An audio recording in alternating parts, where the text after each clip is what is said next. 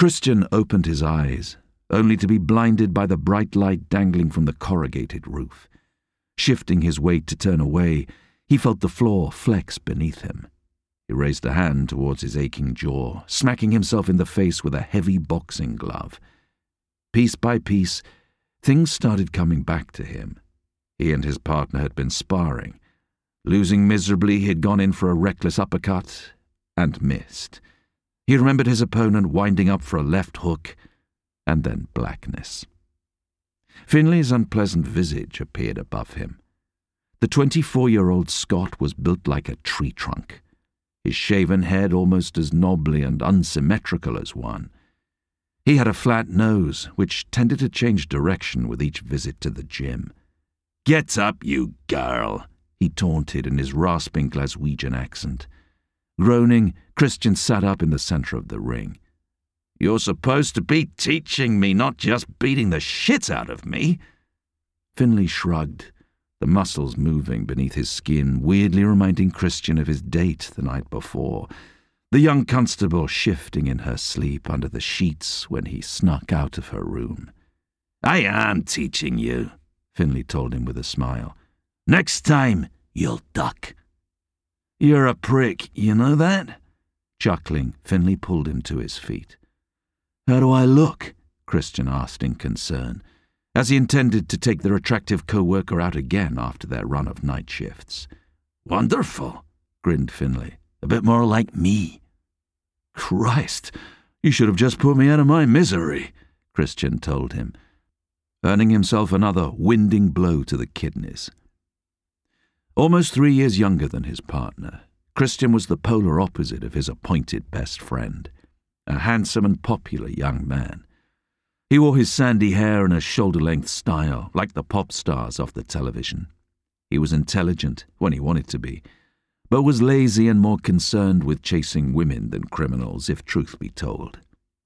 The two men did share some common ground, however: an army brat upbringing, an uncanny ability to attract trouble, and a shared aversion to their new chief.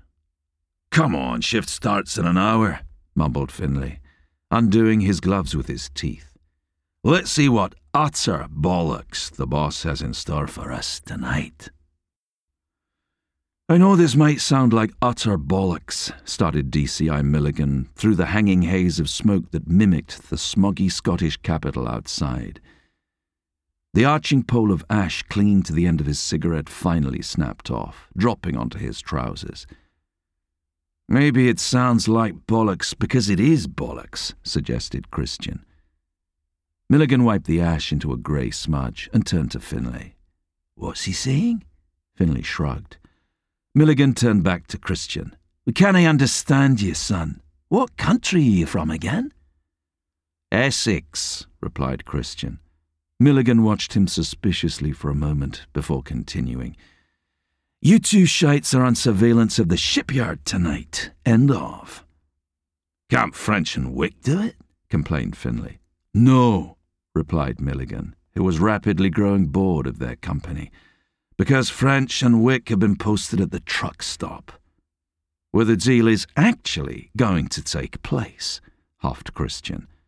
Milligan either ignored or didn't understand him. "This is a waste of time," said Finlay.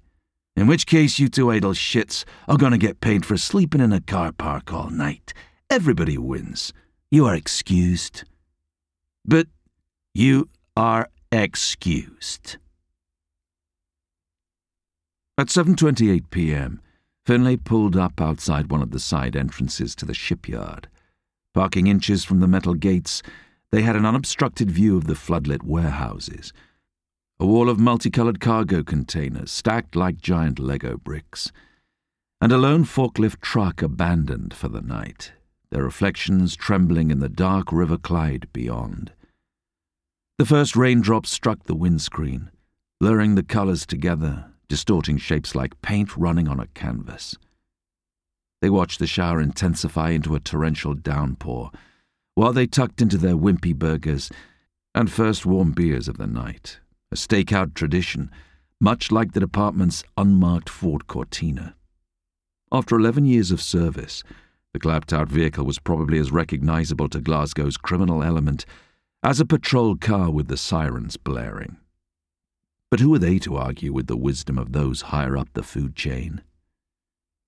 "Why is it," started Christian between mouthfuls, "that us two always get the shit jobs?" "Politics," Finlay told him wisely. "Sometimes you just need to know whose arse to kiss in this job. You'll learn. Plus, I'm pretty sure Milligan's a horrible racist." "I'm from Essex." Finlay decided to change the subject. "How's it going with the hairdresser?" "She found out about the masseurs." "Oh," said Finlay, taking another bite of his burger before continuing. "Client of hers?" "Sister of hers." "Ah. So, how's it going with the masseurs?" "Didn't take kindly to me seeing the constable." "Right. So, how's it?" "It's going well," said Christian. "I'm taking her out again on Thursday. I think that Mistress of the Apes flick is on at the pictures."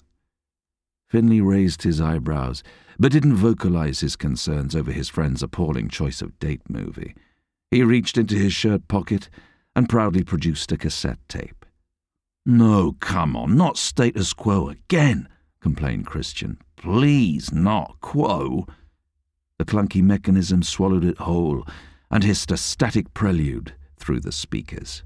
It was quo.